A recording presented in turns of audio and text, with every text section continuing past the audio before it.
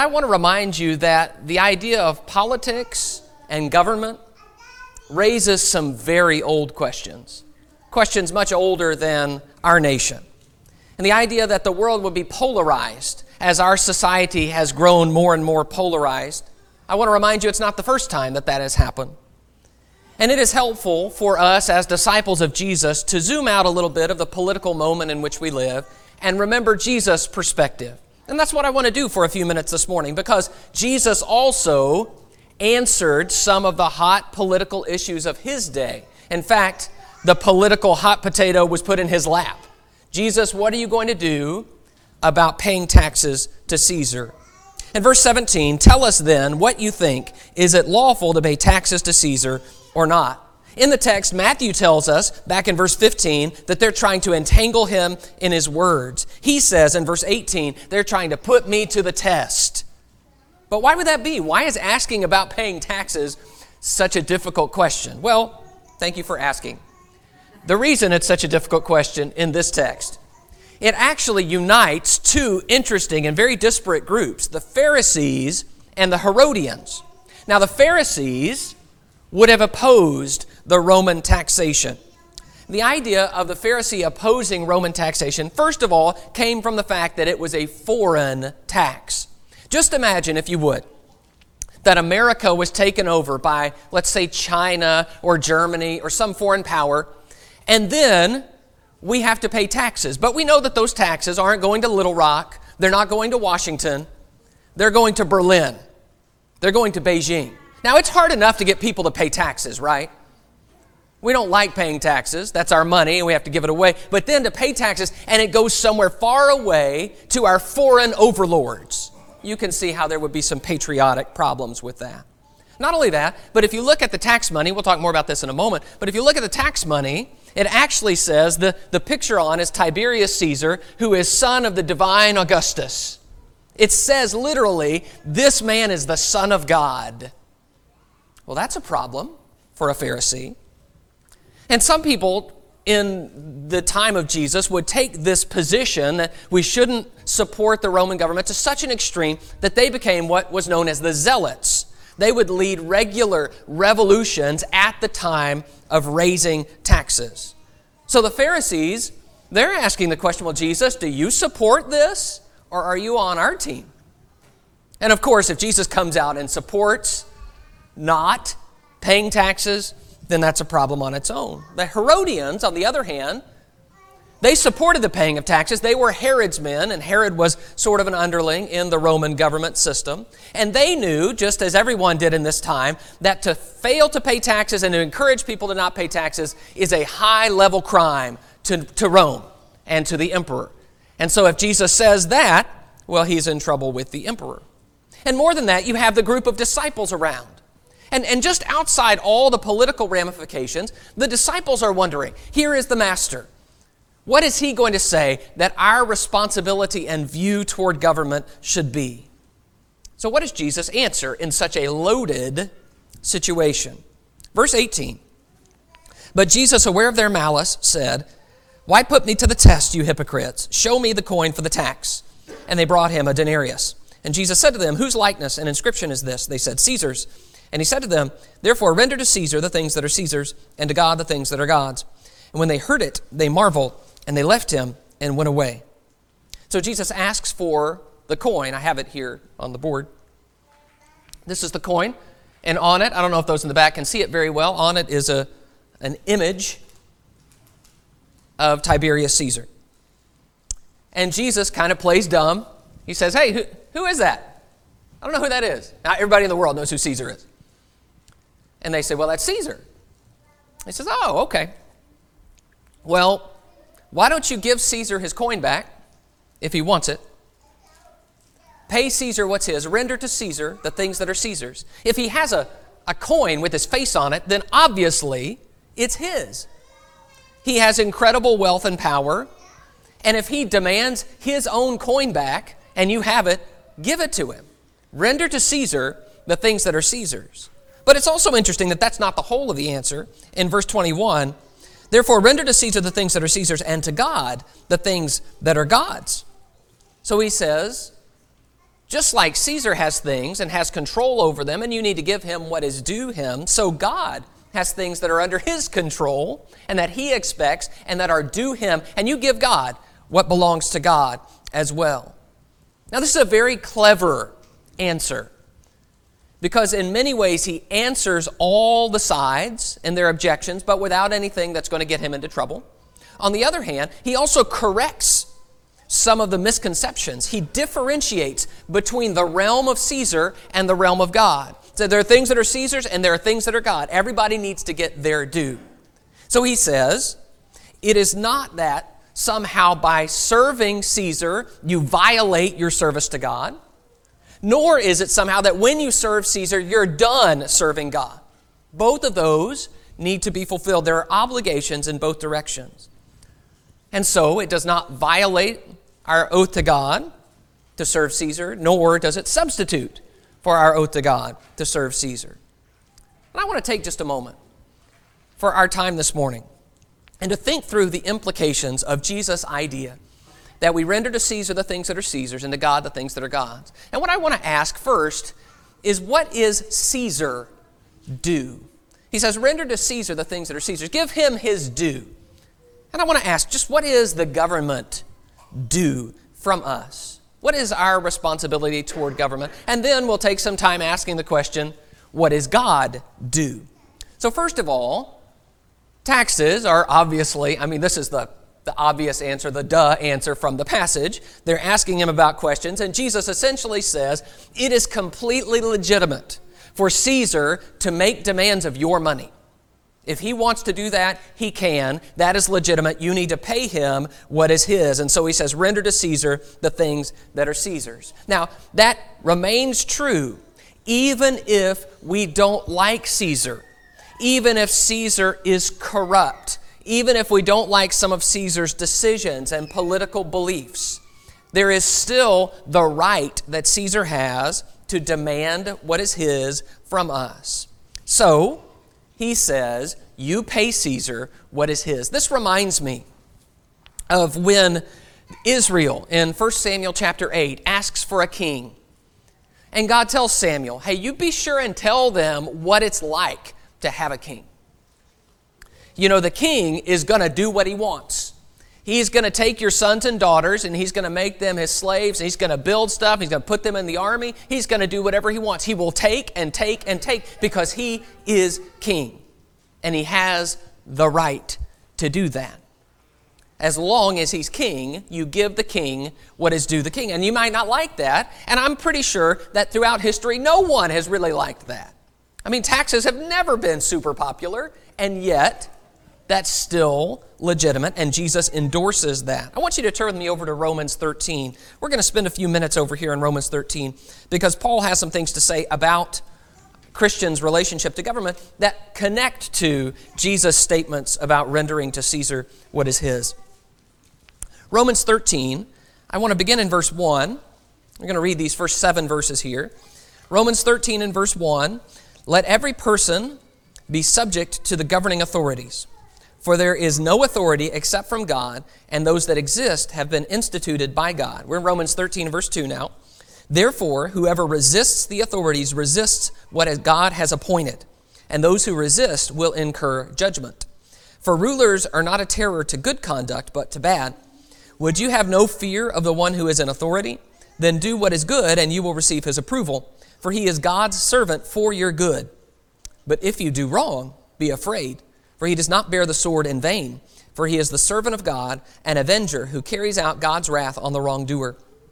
Therefore, one must be in subjection, not only to avoid God's wrath, but also for the sake of conscience.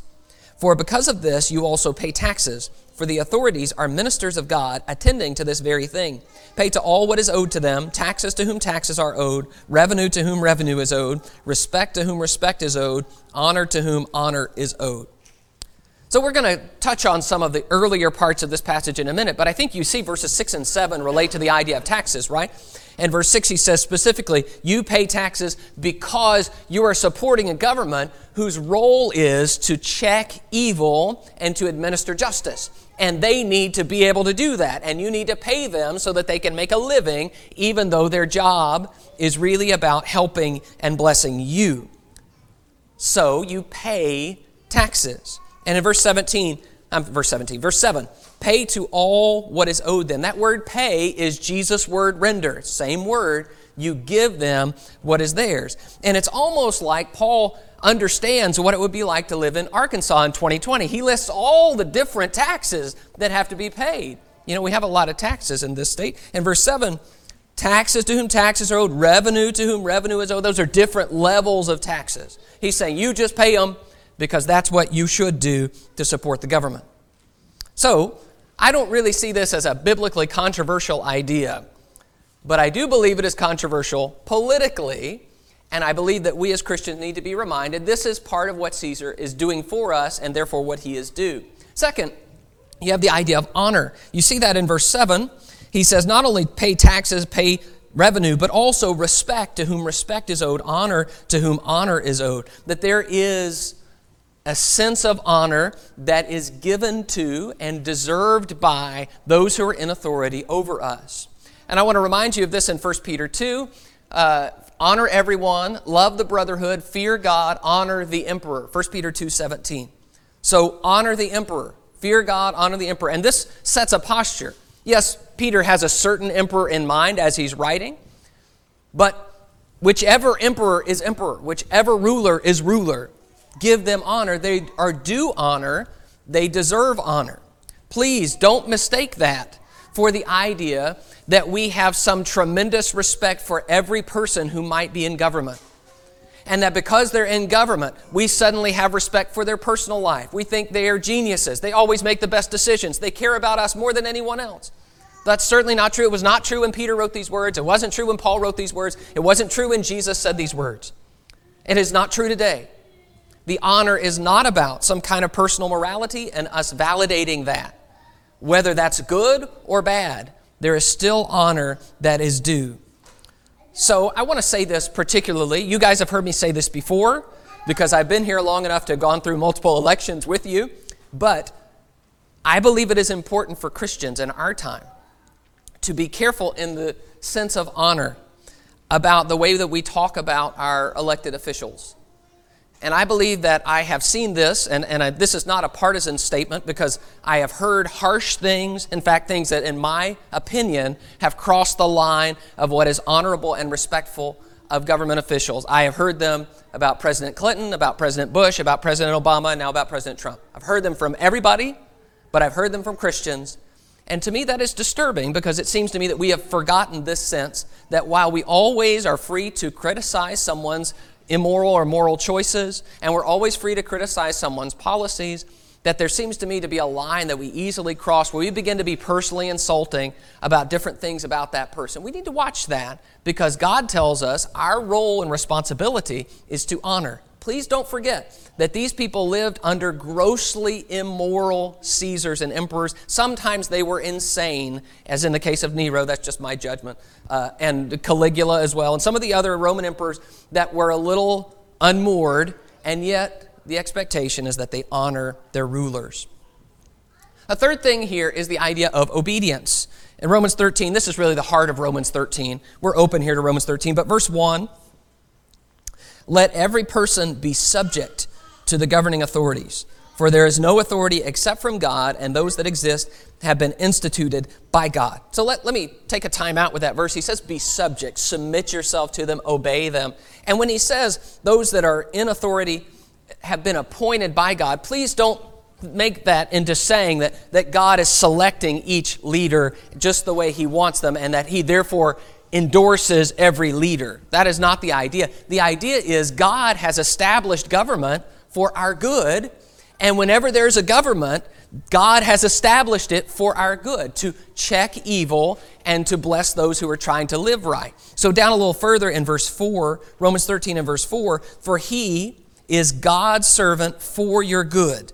For if you do wrong, be afraid, for he does not bear the sword in vain, for he is the servant of God, an avenger who carries out God's wrath on the wrongdoer. Therefore, one must be in subjection, not only to avoid God's wrath, but also for the sake of conscience. So the idea here is you do right and you obey the government for two reasons. For one, that's why the government is there, so that you can do right and escape punishment. So when we obey the government, we don't go to prison. But the other is, when we obey the government, we are respecting God and understanding that God has established government for these reasons. So we obey, and he is saying again, there is no conflict between obeying the government and obeying God. Peter says, be subject for the Lord's sake to every human institution, whether it be to the emperor as supreme or to governors as sent by him to punish those who do evil and to praise those who do good. So same idea, but he also is talking about levels of government. You know, they're going to have a lot more contact maybe with a government or a local proconsul than they are with Caesar. They may never see Caesar, just like you and I may never see our president, but at the same time we do deal with government. And we are going to have those interactions, and he says at every level it should be filled with that respect and that willingness to obey. And the fourth thing, let's go over to 1 Timothy chapter 2. 1 Timothy 2. The fourth thing I want to say that Caesar is due from us, according to Scripture, is the idea of prayer. 1 Timothy chapter 2 and verse 1.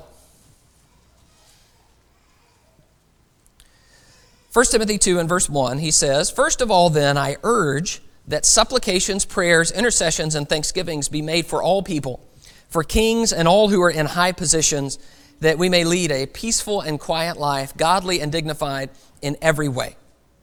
So he says specifically different types of prayers. You see in verse 1, supplications, prayers, intercessions, thanksgivings, but specifically for kings and those who are in authority in verse 2. And the idea is we are asking God to use them, bless them, establish them, work through them so that we can, verse 2, lead a quiet and peaceable life in all godliness and dignity. So, if that is the goal, then we need to be willing to pray for our leaders. That's something that according to God, God says we need to have that perspective toward our government. Now, it seems to me it's a good test of our heart. It's a good test of my heart just in everyday relationships to ask the question, can I pray for that person? Because you know, there are some people you feel like maybe you can't pray for, and when you feel that feeling, it's a sign that something is sick and that something needs to be moved past. Jesus tells us to pray for our enemies, and I think that's part of the discipline of that. Well, in the same way, I think it's a good test of our heart to say, can I pray for leaders when I completely disagree with them? When I really don't like them personally, when I really don't like their policies, when they have said and done things that I do not approve of, can I still pray for them? Because that's what he says.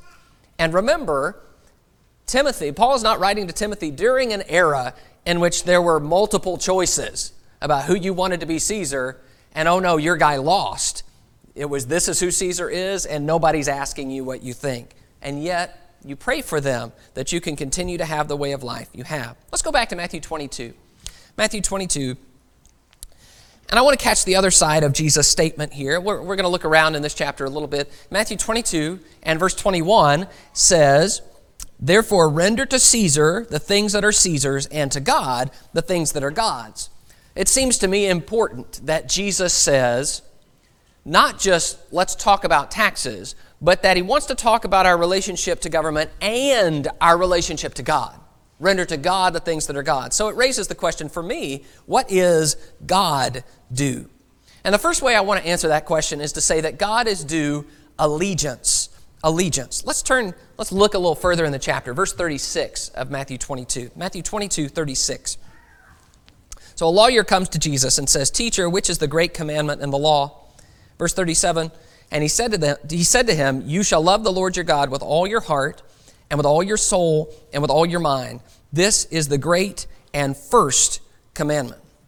So with all your heart and all your soul and all your mind, some versions include strength. This is the idea that God deserves our everything, our whole lives, our whole hearts, our whole devotion. I'm going to encapsulate that as allegiance. It includes obedience. Because after all, if I love God with everything I have, then I'm going to do what he says. And when he tells me to do something, I'm going to go do it with my heart and with my soul and with my mind and with my strength. I will use that to obey God. But wait a minute. if we're talking about obedience, didn't we already say that Caesar gets our obedience? Be subject in everything to the government? Well, it seems to me that we need to remember that while Paul has said we honor God by honoring Caesar, that at the same time we always maintain our obedience to government within the context of a larger obedience to God. That God always wins if those two come into conflict. Let me show you that in Acts chapter 5. Let's turn over to Acts 5. This is sort of the classic example of a clash between government and God's expectations. In Acts 5, what has happened is that the apostles have been preaching about Jesus, and it has made the rulers, the Sanhedrin Council, who was sort of in charge of Jewish life at this time, it has made them uncomfortable, and so they have threatened the apostles, don't preach anymore in this name, and then they find out, sure enough, they are preaching more about Jesus. Acts 5 and verse 27, and when they had brought them, they set them before the council, and the high priest questioned them, saying, we strictly charged you not to teach in this name, yet here you have filled Jerusalem with your teaching, and you intend to bring this man's blood upon us. But Peter and the apostles answered, we must obey God rather than men. Do you hear the rationale? We disobeyed your order for this reason. We must obey God rather than men. Now, that is not just a statement about we're not going to do what you say. Remember, we've already touched on how Christians have a posture of obedience to government. This is about you told us and threatened us, you stopped doing something that God wanted us to do, and we're not doing it. Because if those things conflict, we're going to obey God rather than men. So God comes first because God has our primary allegiance. And we could just pull out a host of passages about this, seeking first the kingdom of God. And we could talk about how Jesus calls men. One of them wants to go back and tell his parents goodbye. And he says, no, you've got to seek the kingdom first. You've got to follow me first. You don't do other things first. And we could go on and on about that. But I think the principle is pretty clear. Let me say this, though. This is my observation. While this is true, it seems to me, and we are blessed in this, that conflict between what God says and what government calls on us to do is extraordinarily rare. It is very rare.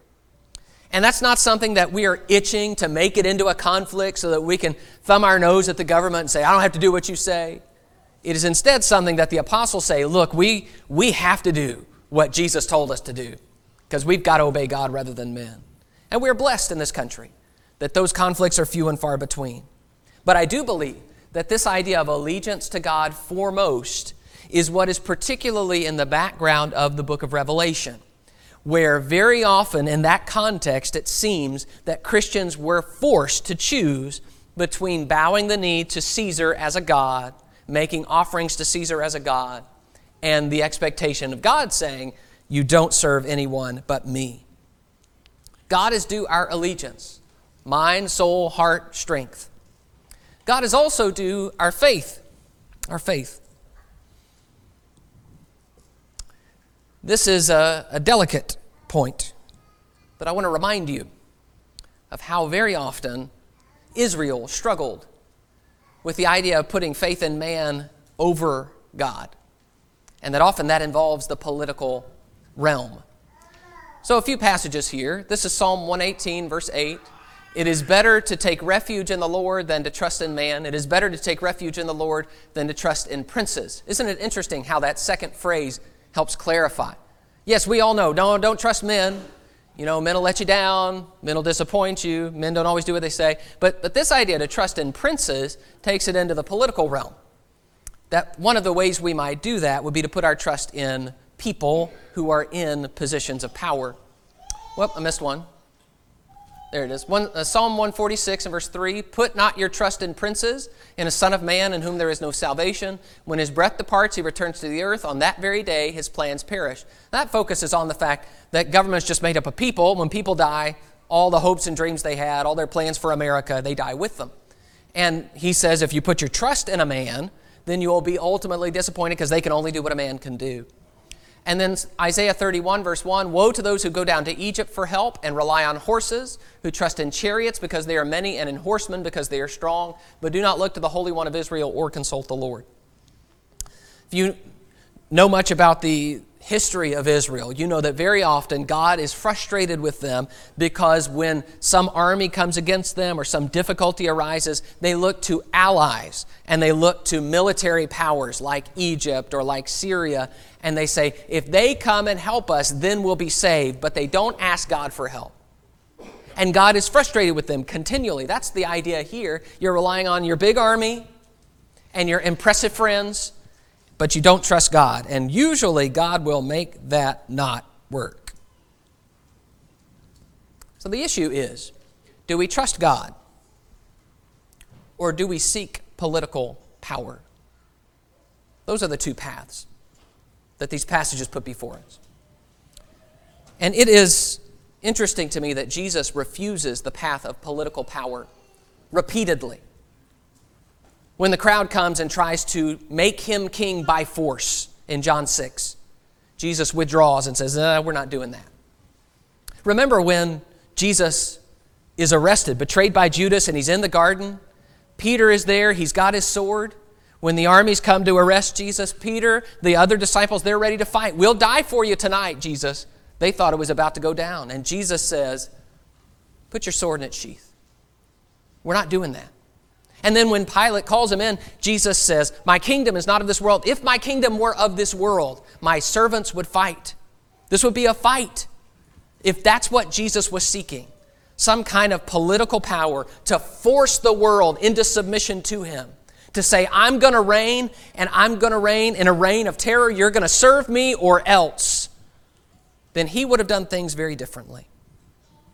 Now, if that is true, it's astonishing to me that Christians still fall for this. We still fall for the idea that political power is somehow the answer. And if we just had political power, then we could solve all the world's problems. Even though we know, the kingdom is like a little bit of leaven that spreads quietly, slowly, or a mustard seed that starts as a small thing. We just think, this one time, if we could just get the right guy in power and we could do it top down, boy, we could really change some things. Boy, this one time we could really make it happen. And we put our faith in a man, and then inevitably we are let down when a man is just a man. And political power is not the solution to the problems of the spirit and the heart. Remember, if we think that any election stands between the kingdom shrinking or growing, we're trusting in men. We're thinking that men and their decisions are what really makes God's work go or not go. I want you to go with me over to the book of Revelation, chapter 13. I alluded to this earlier, but I want to say this more specifically with regard to the idea of faith. Revelation 13. It is one of the features of some biblical literature, like the book of Daniel particularly, that nations are sometimes pictured as horrific beasts. And that is to say that nations, while they do have the good side that we read about in Romans 13, checking evil and helping establish peace for people, sometimes they can become monsters. And there is a terrifying side to the incredible power that men can collect through political action. Romans 13 and verse 1. And I saw a beast rising out of the sea with 10 horns and 7 heads, with 10 diadems on its horns and blasphemous names on its heads. And the beast that I saw was like a leopard, its feet were like a bear's, its mouth was like a lion's mouth. And to the dragon the dragon gave his power and his throne and great authority. One of its heads seemed to have a mortal wound, but its mortal wound was healed. And the whole earth marveled as they followed the beast. And they worshiped the dragon, for he had given this authority to the beast. And they worshiped the beast, saying, who is like the beast, and who can fight against it? So I believe that Revelation is describing the rise of Rome and how Rome becomes this kind of empire. But you might disagree with that. I think it works for just about any nation that becomes very powerful. The idea is there comes a moment where people become so impressed with the power of a nation that they begin to bow before it. And the words here are worship. They worship the beast in verse 4. And they worship the authority of the beast. And they say, who is like the beast? Who can defeat the beast? And so they give the allegiance and the faith that God deserves, and they give it to Caesar. And so the things that are God's due instead go here. And they try to pressure God's people into doing the same. That God's people would begin to worship and praise and trust and follow the government over God. They deify God. And what the book of Revelation warns us about that is God's people don't bow to government. Government is not our God. God's people don't allow government to have some kind of uncritical power over us where we can't say anything about the good and the bad of what's happening in our nation. Where we are afraid to stand up for what God has told us to do and to be. Where we are steamrolled and it's our own choice. Now, I am not saying that America is strictly in a position of being the beast of Revelation 13 or something like that. I am saying if that is God's concern, it should be our concern. That we not hold the government in the same faith and confidence and trust and position as God. So I hope you see what Jesus has done in this statement. Render to Caesar the things that are Caesar's and to God the things that are God's, is he puts all the duties that we have to the government clearly in their place, but says they are secondary to God and what is due to God. So don't allow questions like these, whether it's your neighbor's dueling signs, or whether it's, should I pay the tax money? What is somebody going to think? What's going to happen with the Supreme Court? Don't let these things distract you from this thing, to render to God the things that are God's. So I want to give you a few parting applications and kind of take-home thoughts that I hope will be a blessing and a help to you in the time that we're living in. The first is this: keep politics in perspective. If I were able to summarize Jesus' statement, that would be the summary. Keep politics in perspective. It's interesting to me that every 4 years, I hear people talk about how this is the most important election in history. Every 4 years, over and over and over and over again. And I don't know if we're just always increasing in importance. It just seems to me we always get wrapped up in it. And then when our side wins, we're absolutely insufferable. And when our side loses, we're absolutely inconsolable.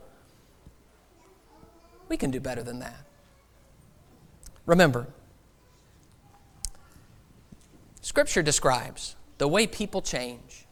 Scripture describes the way real change happens is not through politics.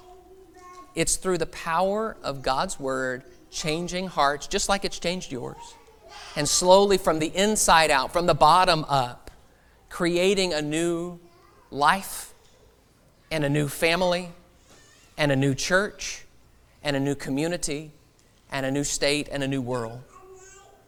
And I understand that's harder to track. You don't see those changes immediately the way you see political changes. But that is the way the gospel has always spread and done its work. Now, when we lack perspective, it means that we treat other people poorly because we always think this is the most important thing we could ever talk about. This moment is the most important moment. And it doesn't matter how I treat you because after all, if we don't win, everything is lost. That's not the perspective of Christians. I also want to say, and this is a little bit of my commentary and opinion, and I will admit that, but I hope it will at least help to apply some of the things that I'm describing about perspective. I believe we need to be very careful about being told to view our world through political lenses instead of biblical lenses. I have been amazed in the last year that issues that have nothing to do with politics, like viruses and masks and football, are suddenly political. And it seems to me that we need to regain the perspective of people who are drinking in God's Word instead of drinking in the headlines. To keep those things in perspective and to say, in a few years, this will look entirely different. But what about my relationship with God and the way I'm treating people now? When we lose perspective, we not only begin to treat people poorly, we get too invested. And we get incredibly disappointed or incredibly euphoric over things that have nothing to do with what we actually read in Scripture.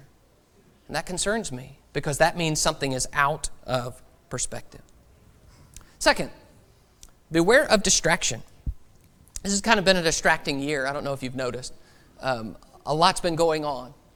It seems to me that sometimes all the yelling and all the people saying so many things can distract us from our true purpose. So let me remind you that our purpose is to grow into the image of the Son of God. That's your job. That's your goal. To walk in the works that God created beforehand for us to walk in because we are His workmanship.